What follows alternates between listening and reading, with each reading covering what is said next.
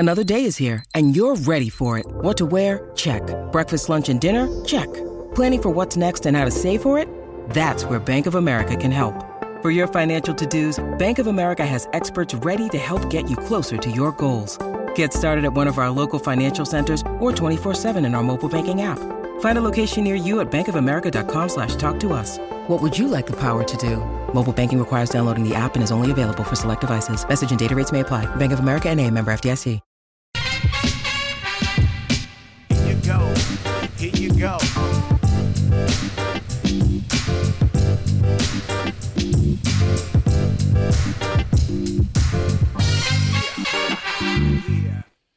First ring. That's the nothing personal word of the day. It is Thursday, November 2nd, 2023. And the World Series is over, and the Texas Rangers have their first ring. And if you are live watching me on Nothing Personal with David Sampson YouTube channel, you will notice that I got out of Stamford, Connecticut in a hurry. And I am back in my studio. Was there for the postseason, LCS, and World Series. Post-game on CBS Sports HQ. Got back to the hotel about 1 o'clock in the morning, packed up, drove a couple hours, stayed up all night cleaning, laundry, setting up, getting ready for the show. And here I am on nary a wink, the first day of the offseason. The Texas Rangers are the World Series champions in a World Series watched by very few of us, but will be enjoyed forever by many people in Texas. My hat's off. My gallon hat is off to Chris Young. I don't mind being wrong. The Braves did not beat the Astros. That did not happen. That was my preseason pick. The Diamondbacks did not beat the Rangers. That was my World Series pick. I forgot to take into account that the Rangers lineup is a juggernaut. And they got it. They did it. Hats off to Chris Young, who did stuff as a GM that I criticized. And I was wrong. I thought it was a complete overpay of Marcus Semien, giving $500 million to two shortstops. Remember, that was the year that there were shortstops in the market. Lindor was one of them, I believe. Coca was Lindor in the same class, I believe he was. And they signed two of them, put Semien at second base, and they formed the top of the lineup that got them a ring. Right now, they are in Arizona.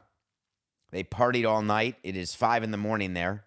Their team plane will take off somewhere around 11 a.m. They will get back to Texas, celebrate. The president of the team is thinking about the parade. They're going to start designing rings, start selling ticket packages. It's amazing to win the World Series. I loved it. Thank you for following along with me during this postseason.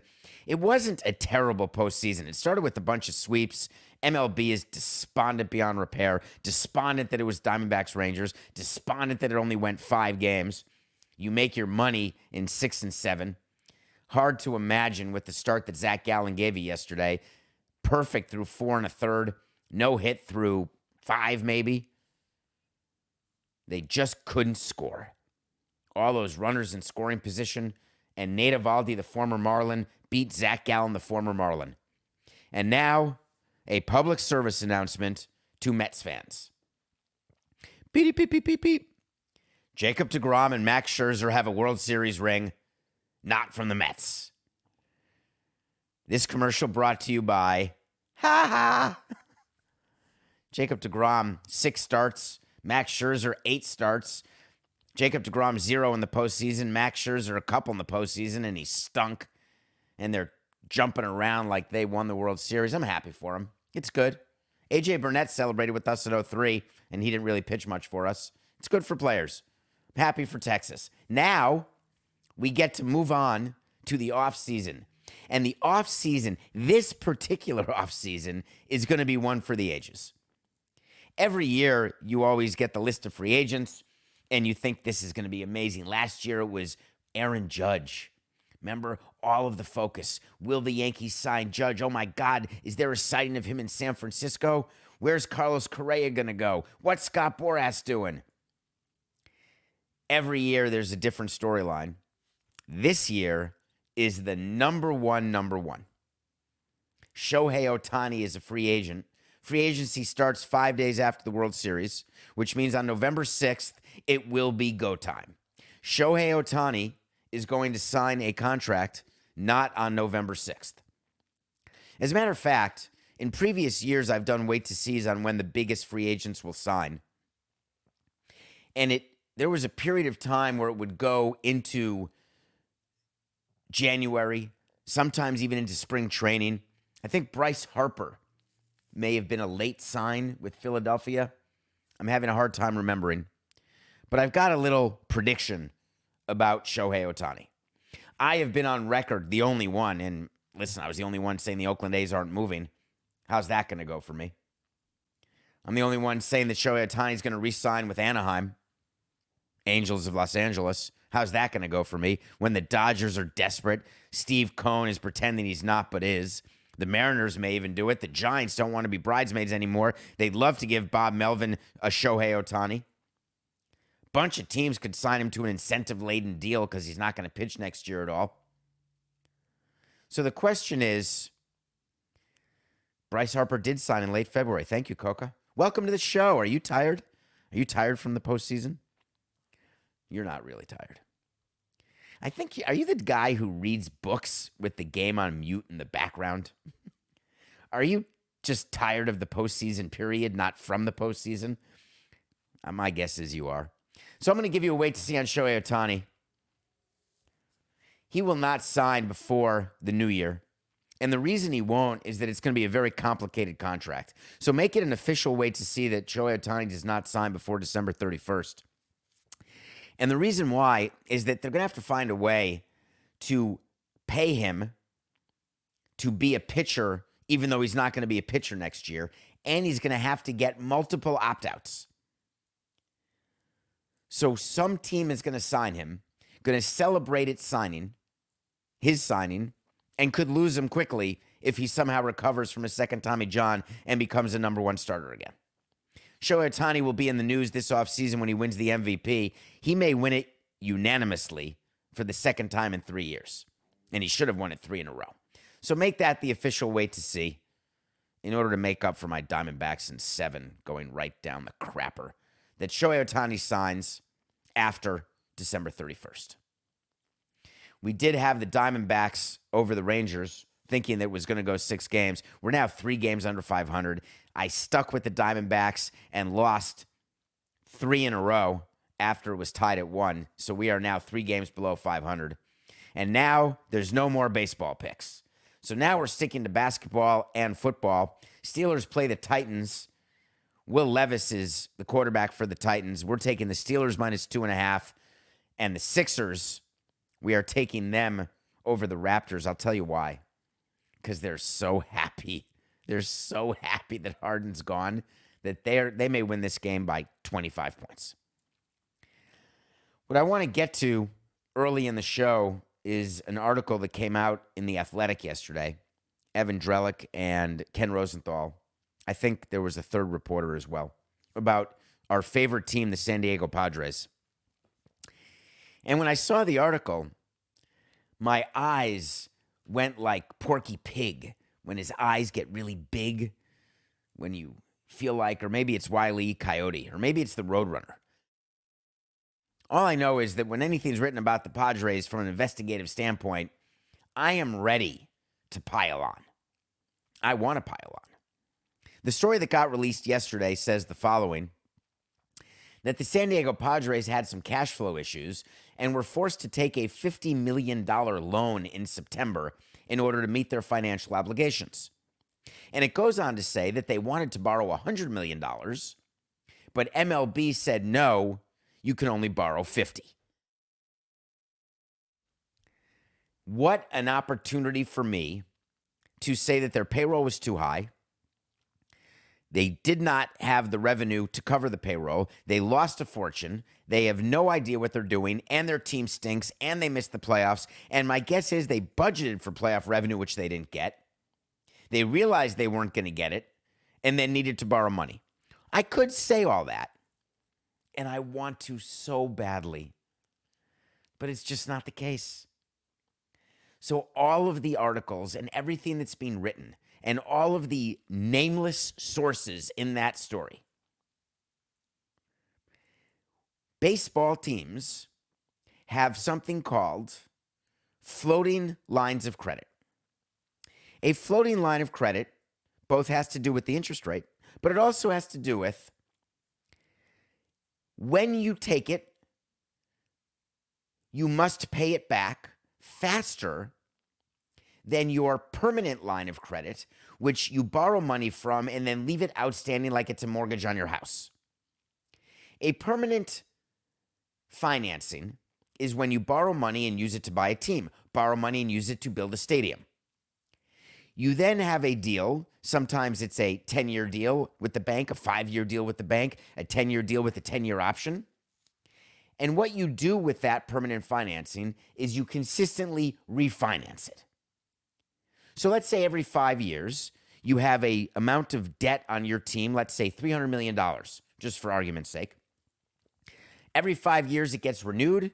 You have to do a whole thing where you go around and you get a syndicate. You have to do a road show where you meet with the banks. You show them your numbers. You say, look, we're doing what we said we would do. We pay our interest every month. Everything's good. We're just going to keep that going. But then there's a revolving line of credit. That's when you borrow money, but then you pay it back within 30 days, 60 days, 90 days. Just consider it temporary financing. The way baseball works is that you're paying your players from April to October. So you are spending the majority of your money in those 6 months. People may mistakenly say that's when you're getting all your revenue is April to October, and that would be wrong. Because the lion's share of season ticket revenue comes in the form of deposits and then paid in full season tickets that are paid in full prior to the season even starting. Sometimes you can pay it per month, but a lot of season ticket holders, like 70% of season ticket revenue, is paid in advance. Because what you do is you give a bit of a discount. Pay in full now. You've seen it when you buy stuff. If you pay in full now, it's one price. If you pay it per month, it's another price. TV revenue can come over the course of all 12 months. The Padres budgeted to get X amount of TV revenue.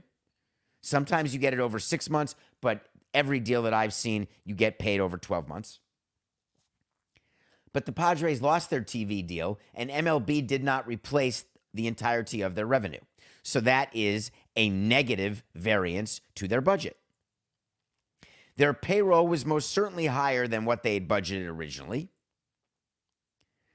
Their season tickets were up. Their attendance was up, but we have no idea what their total gate revenue was, though sources say it was among the 6 or 7 best in baseball. We don't know. But no matter how you slice it, there are revenue shortfalls that happen toward the end of the season. The Marlins had a revolving line of credit where we would borrow money every single September and we would pay it back every single November, because November is when we would get our revenue sharing payment and a distribution from baseball's central fund. When you get that distribution, you pay off the seasonal line of credit. That's another way you can call it, a seasonal line of credit. You don't pay back your permanent debt. You pay back your temporary seasonal line. For the Padres to get $50 million in September, that would be a seasonal line of credit. Totally normal. Why does MLB need to approve that? Why did they not agree to the 100? MLB approves all financing done by each of its 30 teams. It doesn't approve, nor does it care, what owners do using their boats, Picassos, homes, whatever they want to use as collateral, other businesses, stock they may own, pensions, whatever they own. MLB does not get involved in approving that debt. Owners can have as much personal debt as they want. But if you are using the team as collateral, your revenue, your stadium, your franchise, MLB approves all loans using anything team related as collateral. Collateral is what you have to show in order to get a loan. When you get a mortgage, what you're showing is that you've got the cash, you've got a job where your employer says you are gainfully employed by blank company, and then you get approved for a mortgage. Back when it actually was hard to get approved.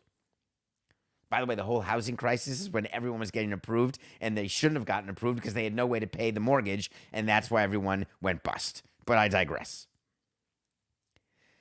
So the Padres go to MLB and they say, hey, we'd like $100 million. MLB has all the Padres' numbers. MLB knows what the Padres are losing. The union knows what the Padres are losing. The union has access to audited statements of the teams. So every time the union stands up and says, oh, this team's making money, this team's making money, they know exactly who's making money.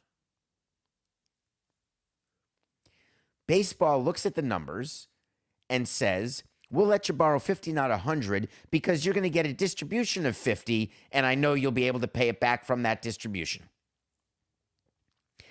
So a seasonal line of credit covers you from when you have money like an accounts receivable, but you have to pay like an accounts payable prior to receiving the accounts receivable.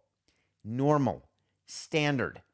I cannot criticize nor sully the Padres for doing this. Yet, the team president, head of business operations, had to do statements, the CEO. He said, we established a capital plan for 2023 with our ownership group and lender partners and are operating our business in accordance with that plan. Great. Do you know what that says? Nothing. We showed our banks a plan that showed that we were losing this amount of money, but we were not allowed to use debt financing to fund losses. The owner had to put the money in himself. Dollars are fungible, so owners find a way to borrow money using different things in your franchise as collateral, not your national money. The national broadcast deal, all the corporate sponsors like the Capital One World Series, the Loan Depot, ALCS, all the things that baseball does, all the licensing for people who are buying hats on MLB.com, all that money is split 30 ways, and all of that money gets distributed to clubs. Not all of the money. They hold back some for strikes, lockouts, and various things. They don't want to give it to owners because then owners will just spend it on payroll. That money is actually collateral for industry loans. It used to be called Fleet. It's no longer Fleet Bank. But a team's capital structure is based on loans that are industry loans, where every team has access to X hundreds of millions of dollars. Your capital structure is based on that, and your capital structure is based on loans that the team takes out on its own. And there's a limit to the amount of debt a team can have. It's called the debt service rule. The debt service rule was negotiated with the union not paying attention, an absolutely huge win for the management. Because what it says is you cannot have X dollars of debt more than Y. Let's just say you're not allowed to have any debt at all if you're losing money. That's really what the rule is. Of course, everyone violates the rule. MLB then yells at you. You're forced to have a meeting with the CFO of MLB, the commissioner of MLB, although he doesn't show up at the meetings. You have to say, hey, we're really sorry. We're not in compliance. We're sorry we're losing money. We're going to make money next year, we promise. Next year, you don't make money. You have the same meeting. We did this all the time. We had meetings with the commissioner's office every year, except 2 or 3 years, because we always had debt and we were losing money. And the rule basically says that if you're losing money, you can't have debt. So what MLB said to the Padres is, you've hit your limit. All you need is 50. That's all you're getting. Lower your payroll. So when the team CEO says that they operated the business in accordance with the plan, yeah, I could make a plan that's absolutely ridiculous that shows we're losing a fortune. MLB does not need to or want to approve that plan, nor do banks. Which is why the Padres are going to have a new plan in 24. Which is why Juan Soto may be wearing pinstripes, but he's not going to be wearing mustard. The Padres will not be able to carry the payroll that they had this past year. They simply will not be able to withstand the losses. Their capital structure will not allow for it. God, did I want to get on the Padres more. I really did, but I couldn't. All right, let's take a break. When we come back, we're going to review a movie that I just watched with Bill Burr, and then I'm going to talk about what happens when you buy a team. Something happened in Ottawa. We don't talk about hockey much. But one of you asked a question on davidsamsonpodcast.com. By the way, don't forget to send pictures of the No Chance toilet pants of the shirts that you're buying. Thank you for buying them. Thank you for wearing them. I love that you love them. I love getting pictures. I just got one, Coke, of someone in the wait to see. And horse hockey, though, is clearly the favorite. And I hope you're enjoying the hoodies that are now available on davidsamsonpodcast.com. One of you asked a question, a hockey question, thinking I wouldn't answer it. But it's a fascinating question about what happens when you buy a team. We'll be right back. It's happening daily. We're being conned by the institutions we used to trust. The mainstream media is distracting us with meaningless headlines instead of focusing on the harsh realities facing American families. Time is short before something big happens, and that's why so many folks are preparing. They're becoming self-reliant by investing in emergency food storage from My Patriot Supply. Go to MyPatriotSupply.com and secure 4-week emergency food kits for each member of your family. Each kit contains tasty breakfasts, lunches, and dinners, averaging over 2,000 calories per day. Save $50 on each 4-week food kit you purchase. Plus, get free shipping on Ready Hour 4-week emergency food kits. You're not ready if it's not Ready Hour foods. At My Patriot Supply, you can also get solar power generators, water filtration units, heirloom seeds, and survival gear. Order by 3 p.m. and your unmarked boxes ship the same day. Shop MyPatriotSupply.com today. MyPatriotSupply.com. Welcome back to Nothing Personal. It's David Samson back in the home studio. And for those of you who think that I'm inconsistent, wondering, why do you do it from home? Why don't you get back to the office? Send an email to the Le Batard Show and say, hey, why isn't Nothing Personal in the New York studio yet? What do you think? I do like this background, though. And I do like being here. I'm still watching movies during the postseason. You can bet your bippy that I was going to watch Old Dads because I could use a laugh. Bill Burr is a very funny comedian, and Old Dads does not remind me of me, though I am a dad and I am old at the moment. But I wasn't that old. I had kids at 27, 30, and 35. So I never felt as though I was an old dad. Then we got a group rate on vasectomies. I think every member of our front office got a vasectomy at the same time, and it may have been right after the World Series because right post Game 6 pre-celebration. Some people got divorced. Some people reversed their vasectomies, had more kids, and they became old dads. I did not do the latter. But this is a very funny movie I had never seen Bill Burr, so I've not seen any of his comedy shows. And as a result of seeing Old Dads, I'm going to watch some of his specials because he's hilarious. And he directed this, he wrote this, he stars in it. And it's just a funny expose about a bunch of dads. And it's not campy. It's not, what's the word when something is, they make it sort of a caricature. I can't think of the word right now. I'm having a moment. Just bear with me. I'm on zero sleep. It's not a parody, but that's not the word either. It's not, so many of you will get the word to me very quickly at David P. Sampson on Twitter or however you find me, because for whatever reason, Coke, I forgot to even tell you this. When I couldn't think of a word last week, I immediately got a bunch of people telling me what I was thinking, which makes me so happy that the audience We have such this great relationship that you're inside my brain, which probably is not the place you want to be. But this movie is not a blank of old dads, a caricature. That may not be the word. It's just a quality movie. Not like Oscar movie. It's just funny. So enjoy it. Old dads. All right, I want to get to this story. I'm not going to read you the whole question here, but it started with "Hi, David," so that's nice. It wasn't as "So you want to talk to Samson," because that may come later in the show.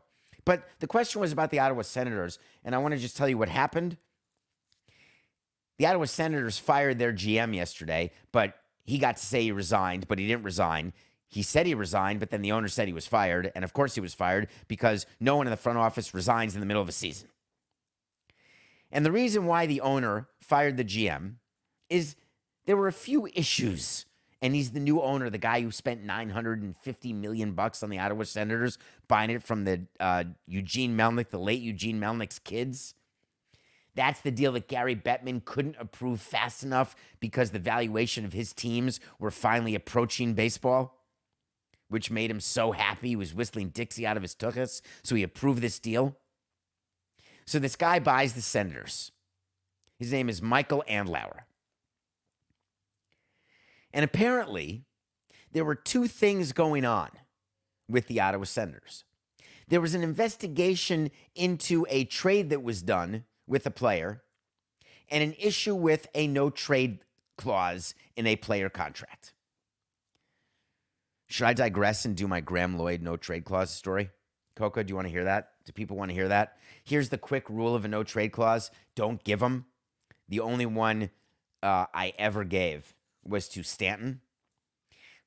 And Graham Lloyd had some sort of clause. It couldn't have been from us, though, because when we signed him to a 3-year, $9 million deal in 2000, I don't believe we gave him a no-trade clause. Or if we did, no, I really don't think we did. Now I'm wondering whether it was Graham Lloyd. It doesn't matter who it was. Here's the quick story. When you have a limited no-trade clause, what it means is the player's allowed to give you a list of teams that you can't trade the player to. The player we had got traded to a team the player did not want to go to. And the player said to us, "You can't trade me there." And we said, "Yes, we can." And the player said, "No, you can't. I have a limited no-trade clause, and this team is on it." And we said, "You never submitted the list." And he said, "What do you mean?" And the agent never submitted the list. He fired the agent. There was a grievance. I testified in the grievance. And here's what the result was. It ain't my job to call a player and say, "Hey, where's your list?" If you don't submit the list and take advantage of the fact that you have a limited no trades, NMP, not my problem. So there was an issue with the Senators, with the no trade and with the player and with whatever. That was one issue. Another issue is that there was an investigation that the NHL was doing. And what this new owner is claiming is that he didn't know about any of the investigations that were taking place by the NHL about the Senators. And that he doesn't want to pay a fine that was levied because why should he pay it when he had no idea about it? And it wasn't on his watch. And he said, from the seller's perspective, it was a non-issue. The owner is wondering, why does he have to pay for something that didn't happen on his watch? And then he said, the commissioner had a lot of time to deliberate on it and think about it. Why I inherited this is beyond me. This is a guy who just spent $950 million on a team, and he said, why I inherited this is beyond me? Why would it be beyond you? Did you read the purchase agreement? Did you read the reps and warranties? Did you assume all liabilities of the franchise, just like you assumed all assets? Were there excluded liabilities? Is it possible that the seller of the franchise fraudulently did not disclose something in discovery, in due diligence? Is it possible that you didn't have strong enough reps and warranties where the seller said, hey, as is, good luck. Have you ever bought something as is? Like buying a house or a car, and the seller just says, hey, here it is. You want it? It's yours. If it breaks down on the way out of the driveway, not my problem. Or you can sign a contract which says, I'll buy your car, but if it breaks down in the first month, I get $1,000. I'll buy your house, but if it has termites that are discovered within 30 days, I get $10,000. Or the contract can say, I am representing that everything's good with the house. And if it's not good, the maximum you can get is $150. That's a clause that can be in a contract. Contracts are signed by two parties. When you sign something, you may want to read it. The fact that this owner is saying that he doesn't understand why he inherited these potential liabilities, I can't even believe it. I hope he runs the team better than Melnick did. And I certainly hope that this is not indicative of his ability to run a business. Yesterday, as we were going to pregame on CBS Sports HQ, there was breaking news that Bob Knight died. Bobby Knight was the coach of Indiana, you may remember. Do young people, Coca, know who Bob Knight is? He coached Army, Texas Tech, and Indiana. He won those championships in Indiana, like 3 national championships. 902 wins. He's like 6th all time. When he retired, he was number 1. He's the guy with the temper, anger management problem. He would have done very well with Jack Nicholson. He died yesterday, and I wanted to point out a thing that really struck me about all of the obituaries, all of the voiceovers that were done, all of the media people who were talking and writing about Bob Knight. And it seems as though that he was judged by many of his worst moments. I don't know Bob Knight, so I have no horse in this race. What I do know is that there's video of him throwing a chair across the court. There's video of him being physical with players. There's video of him doing things that today coaches can't do. They'd be fired immediately. What was that football coach that tapped a guy in the head, Bruce Arians? And everyone lost their minds. Abuse, abuse, abuse. Bob Knight would never have a job today. But yesterday was different than today. And I wonder, as I've told you before, when people die, I say things like, hey, this is an obit moment. When stadium opens, that's an obit moment. When you win a World Series, that's an obit moment. An obit moment is something that will appear in your obituary when that time comes. David Sampson, 185 years old, died yesterday of complications of a broken heart. David Sampson in 2003 was the president of a Major League Baseball team. That type of thing. Would you really want the worst part about you to be what's in your obituary? And what are the things that you do that no matter what will be part of your legacy? Lawsuits you're involved in, arrests maybe, if you're arrested, if you're a felon, if you're a Ponzi schemer, if you're responsible for a team moving, relocating. What's the limit? If you're a bad dad, does that go in there? David Sampson, known to many as a bad father, died of complications of a hangnail at 120. I just felt that it was wrong. All of the articles and all the things about how he was this polarizing character and how he was a man of his time, but a great coach, like but a great coach, like as an afterthought. It bothered me. But rest in peace. All right, Coca. Actually, I want to, if you don't mind, can we do Inter Miami first? Before we do this, so you want to talk to Sampson? I want to do Inter Miami. Inter Miami, Messi's soccer team. They were supposed to be on a plane right now, going to China. MLS playoffs are happening. At CBS, there was multiple screens during the World Series. Last night was game 1 of Columbus and Atlanta and they play best of 3, and I believe Columbus won 2-0 in the first match. Did you like how I said 2-0, like I know what I'm talking about? Inter Miami is not in the playoffs. Messi won the Ballon d'Or, best soccer player in the world. And Jorge Mas, the owner of Inter Miami, is trying to capitalize and monetize having Leo Messi on his team. One of the ways to do that is to go to play international friendlies. They were invited and had a deal to play international friendlies in China. Not quite Saudi Arabia, not too far stretch from it, though. And of course, we know Messi's view because he is a spokesperson for Saudi Arabia, a stumper for Saudi Arabia, along with Ronaldo, except he didn't go as far as Ronaldo because Ronaldo actually plays there. So it's not surprising that Inter Miami would want to do a deal with China because there are promoters in China. The way it works is promoters pay your team all of your expenses to fly on a private big jet to China, to stay in 5-star accommodations, have as much food as you want, and then you get, on top of that, millions of dollars. Appearance fees is a way to look at it. We would love getting paid appearance fees as the Marlins when we'd play our minor league teams, when we would do exhibition games, but we also had to pay sometimes. When the Yankees opened our stadium in 2012, we had to pay the Yankees to play those exhibition games. So teams make money by making appearances, by playing exhibition games.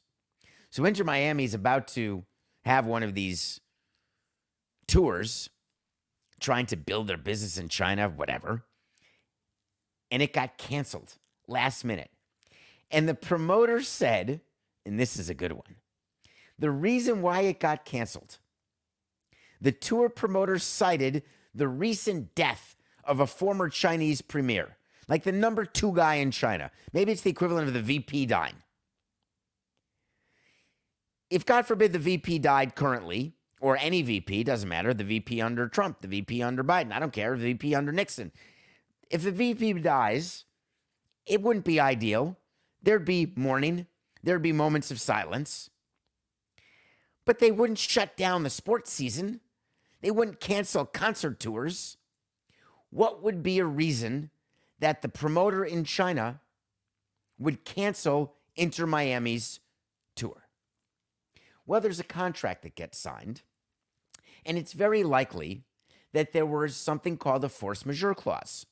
A force majeure clause is an out that someone who's paying an amount of money to someone to come gets to say, hey, there's a act of God that happened, and I cannot fulfill my part of the contract. You try to find an act of God if you're not selling tickets well enough. You try to find an act of God if you have any sort of issue with the expected revenue you're going to get that you were going to use to pay whoever it is that is coming to make the appearance for you. In China, it's hard to know exactly what happened, but can you not picture a scene where they weren't selling enough tickets? The 2-game exhibition was going to be a money loser, and the promoter said, I changed my mind. I can imagine that scenario. And Inter Miami would say, but wait a minute, pay us our money. And the promoter would say, I'm not paying you your money.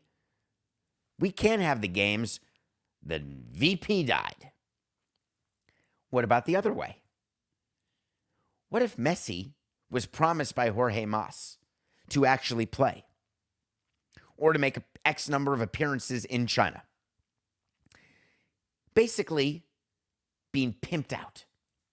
We do that with players all the time. That's why part of the collective bargaining agreement has a minimum number of appearances for each player that they have to make, because we then monetize those appearances. We don't give players extra money.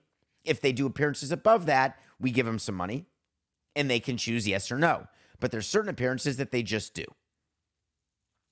When Messi signed his deal, I promise you there were provisions in the contract for A, whether he had to do international friendlies, B, if he did have to do them, what he was going to get paid, having nothing to do with what the other players would get paid, and C, giving him an out if he didn't want to go or if he's hurt or whatever the case may be.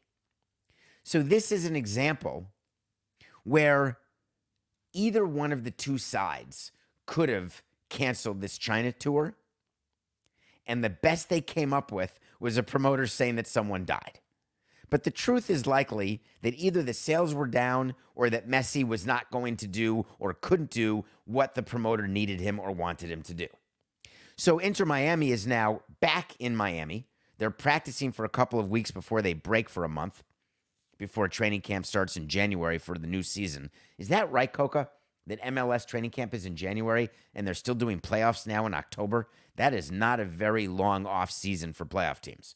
But in any case, Jorge Mas, when he did the deal with Messi, clearly expected to monetize Messi, which means they're going to have to find other exhibitions to play in. They're going to have to find other sources of revenue.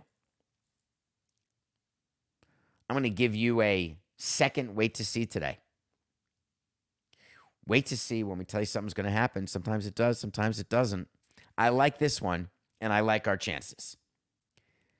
Before all is said and done, and Messi is no longer playing, Inter Miami will most certainly plan and execute another international friendly. It is a guarantee. It is way too much money for the owners of Inter Miami to pass up.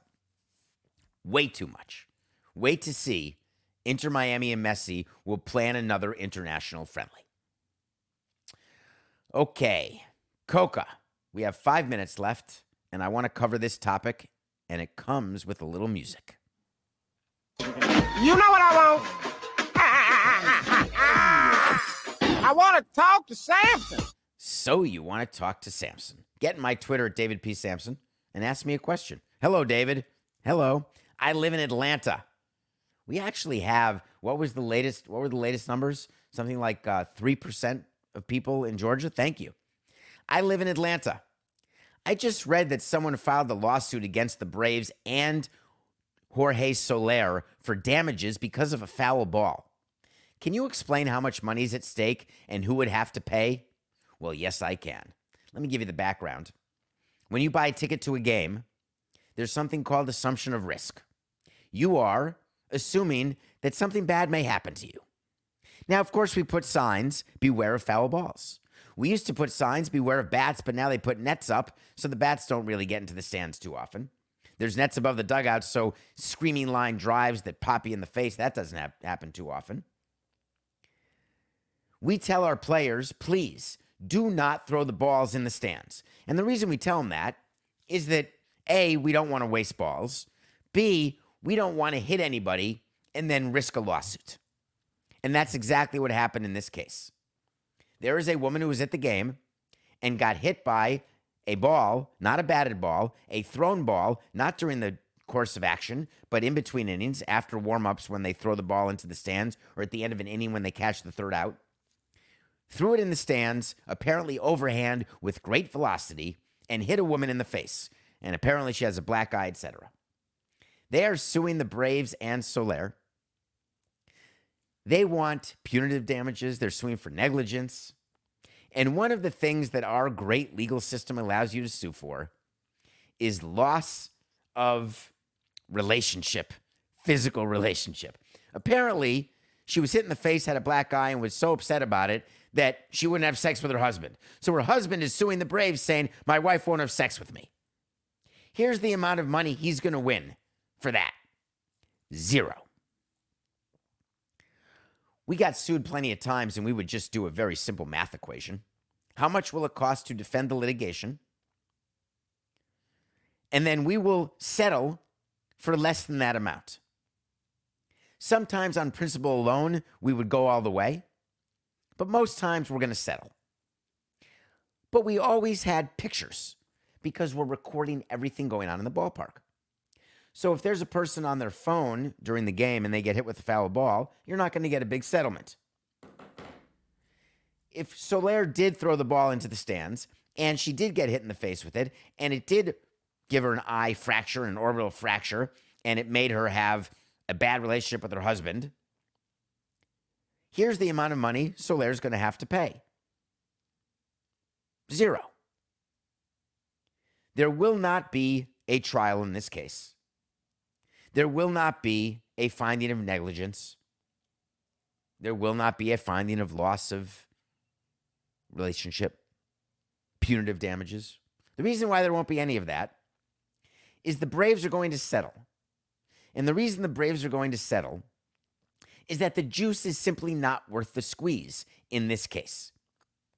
And what the woman does and the man, the couple, to get money is they hire a lawyer, because that's what you do.